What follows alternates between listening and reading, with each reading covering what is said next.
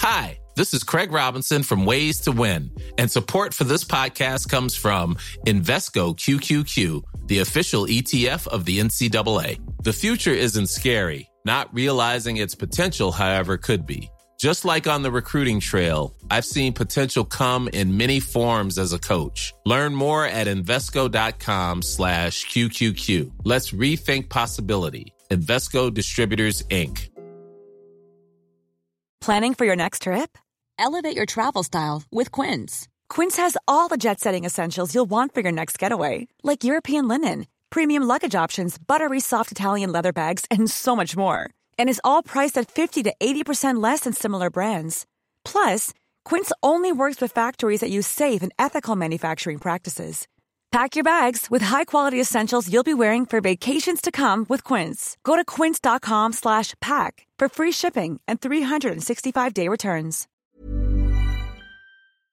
02890 333 105, always the number, and it may be the number you'll react to when I speak to Sam McBride, who's the political editor of the newsletter. Sam, good morning. Good morning to you, Frank. Sam, I'll not talk Boris to you because we've spoken maybe quite a bit about that during the course of this morning, but I will speak the royal family to you. And the Northern Ireland office has removed all portraits of the Queen from its Belfast HQ, according to your paper today. All portraits of the Queen. If you go to the Northern Ireland office's main headquarters, you don't see any symbols of Her Majesty? That is certainly our understanding. So this story has a little bit of history. If we go back 3 weeks, Lord McGuinness, the Ulster Unionist peer, told the House of Lords that a senior civil servant in the Northern Ireland office called Lee Hegarty, who is now actually outside the Northern Ireland office, he is the Secretary of the Parades Commission, had been offended at having to walk past portraits of the Queen and the Duke of Edinburgh, which were hung at that point in Stormont House. Lord McGuinness said that he had been paid £10,000 in compensation at that point by the Northern Ireland office, that there had been no publicity or transparency around this, and he was raising concerns about what he thought was a scandalous episode. There was no real clarity at that point from the NIO as to what had gone on. They said this was a personnel matter, it was quite sensitive, and they wouldn't be discussing it publicly. So that was really where things sat for a few weeks. Now we have established that if I just give you one more piece of information from what was said in the House of Lords, Lord McGuinness said that after this episode, Mr Hegarty was then consulted as to what should replace these portraits, and he had suggested, among other things, a photograph of the Queen meeting Martin McGuinness, that famous image at the Lyric Theatre in Belfast from several years ago. So that was what was put on the wall, he said, in its place. That was what had been resolved, if you like, after this incident, and that was really where things sat. It is now clear that even that photo has been removed from the wall. There has been a decision taken by senior civil servants in the NIO that Stormont House should not have on its walls any photos of the Queen, and that is something which they have not really in any fulsome way explained the logic of, but there is an answer which the Northern Ireland Office Minister Lord Duncan in the House of Lords has given, which seems to elaborate on some of this, where he says that really there is advice from the Equality Commission in relation to posters, pictures, portraits or other displays that are more closely associated with one or other of the communities in Northern Ireland. And he said, I can confirm that the department takes steps to ensure that no such images are displayed in Stormont House. Now, clearly, if you think about that logically, even though it's worded in quite a convoluted way, the Queen's portrait is more closely associated with one community than the other. That's obviously a very different thing to saying that her portrait would necessarily be offensive or be antagonistic towards the other community, but it's more closely associated with one community, and he is being very clear that no such images are displayed in Stormont House, and that the department takes steps to ensure that that doesn't happen. So he is very clear as to what is happening. But it's not really clear as to when this decision, as to why this decision was taken at the time, and as to who took this decision, and really very little clarity in terms of what the Northern Ireland office was saying to me last night, as to what really went on behind the scenes at this point. Is there any suggestion at all that anyone had complained about Martin McGuinness being in the photograph that included the Queen? I haven't heard anything about that. I mean, some people might extrapolate out of what Lord McGuinness said that there was some wider concern in relation to portraits of this nature or photos of this nature. And one of the interesting elements here is that because Lord Duncan from the NIO is really talking about the Equality Commission's advice, and they are the people who obviously give advice to employers in Northern Ireland about fair employment, about having a safe and non-threatening workplace for employees. They're also the people who have a role in policing the equality law in Northern Ireland. I went to the Equality Commission last night to try to get some clarity as to what the law actually said around this, because there will be other employers potentially who might be thinking, does this have implications for us? And they were quite interesting in their reply, because they did not say, and first of all, I should say that they were very careful to say, we're not commenting on this specific case, but in terms of the principles which I was asking them about, they were not saying clearly in any way that a portrait of the Queen is something that cannot be displayed in a workplace in Northern Ireland. What they did do was point me to two pieces of case law from about 20 years ago, where there had been verdicts of unlawful discrimination, where portraits of the Queen had been displayed in Belfast City Council with depots, and that in conjunction with other facts of those cases was found to be something which was discriminatory, which was unfair to employees. But what the Equality Commission was very keen to stress was that there are very specific circumstances in each case which have to be taken into account.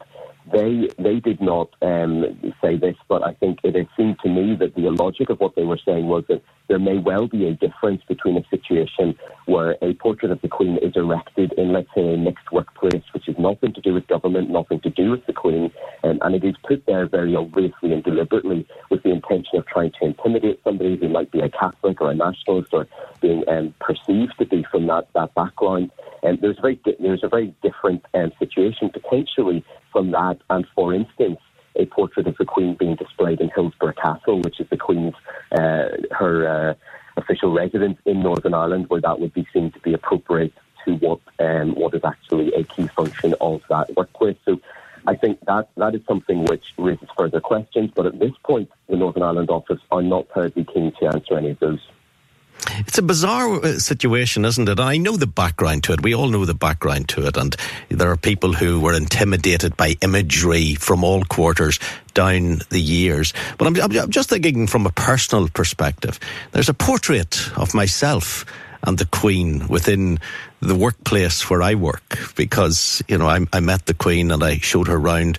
I showed her around my work, and a photograph of that is among many other photographs that depicts the history of us working in TV here. And I'm just wondering if deep down anyone who ever comes to the building, anyone who ever walks through, anyone who's ever there as a visitor, would they feel offended by her presence? I'd hate to feel that they would feel offended by my presence. So, you know, should I be approaching management and saying, I'm worried, I'm concerned, I'm drawing this to your attention?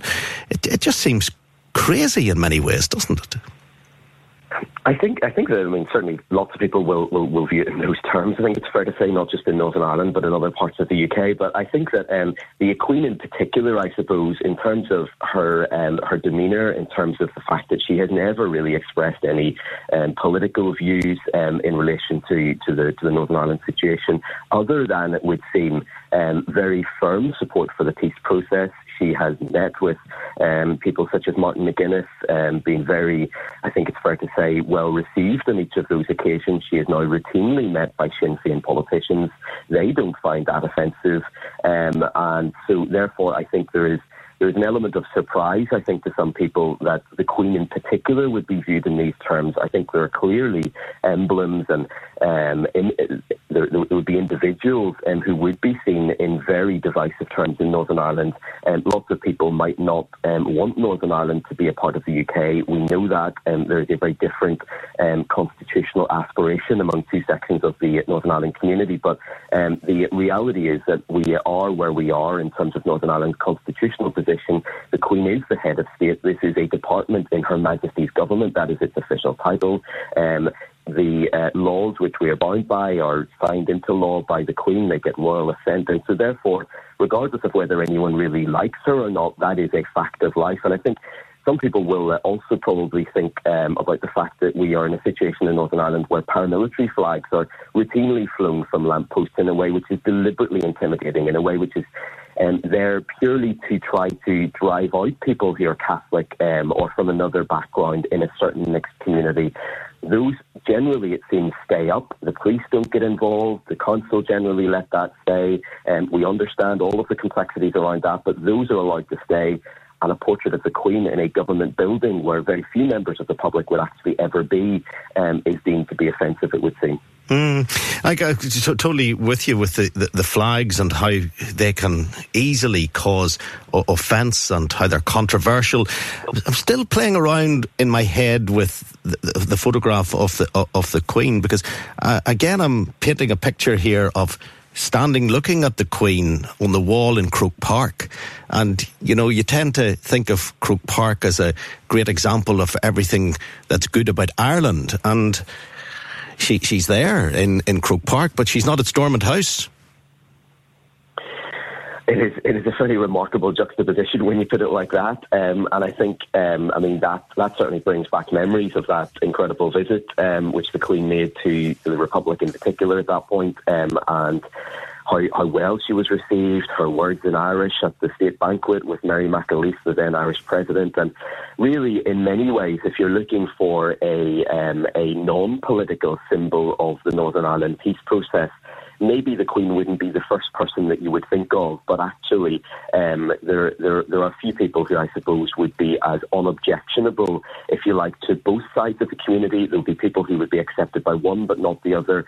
But I think that over time, because the Queen has not really got involved in any of the major political disputes in Northern Ireland in the way that lots of politicians, even the likes of obviously somebody like Ian Paisley, who latterly came to be quite well received on somewhere like the Falls Road, and there was a sense that he had crossed a line at the end of his career. Likewise, there are some unionists who ultimately came to think that Martin McGuinness had actually been very pragmatic and had wanted to make Northern Ireland work. But lots of people in both communities did not ever forgive those people for what they did in the past.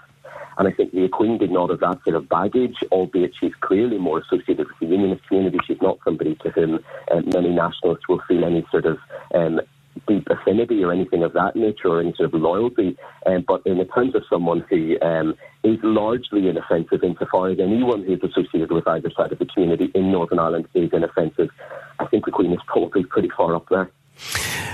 It's a heck of a story. Sam, you can read about it in your paper today, the newsletter. Sam, thank you very much indeed. The NIO takes its responsibilities, according to the NIO, under fair employment legislation very seriously and seeks to ensure a good and harmonious working environment for all staff, the requirements of which were set out in the 1989 Fair Employment Code of Practice. In line with the Equality Commission of Northern Ireland's guide, promoting a good and harmonious working environment, the NIO is sensitive to the display of posters, pictures, portraits or other displays that are more closely associated with one or other of the communities and will consider any concerns raised by employees. I can confirm that the department takes steps to ensure no such images are displayed in Stormont House. 028 90 333 105. You can let us know what you think. Give us a if you came to visit me at work and you saw me on the wall in front of a weather map with the Queen, would you say, take it down? Never watching again. Never going to darken your door. Or worse still, if you came here as an employee, would you say, oh, sorry, I'm object. I'd love to hear from you. 02890 333 105. If you're down in Croke Park, would you say, for goodness sake, what's she doing up there? Do give us a shout on it. Feel free. Are you sick of being upsold at gyms? My guy, you're currently a base member? For $90 more, I can upgrade you to our Shred membership. For $130 more, you'll be a Swole member. And for just $300 more, you'll reach Sweat Platinum. At Planet Fitness, you'll get energy without the upsell. Never pushy, always free fitness training and equipment for every workout. It's fitness that fits your budget. Join Planet Fitness for just $1 down and $10 a month. Cancel anytime. Deal ends Friday, May 10th. See Home Club for details.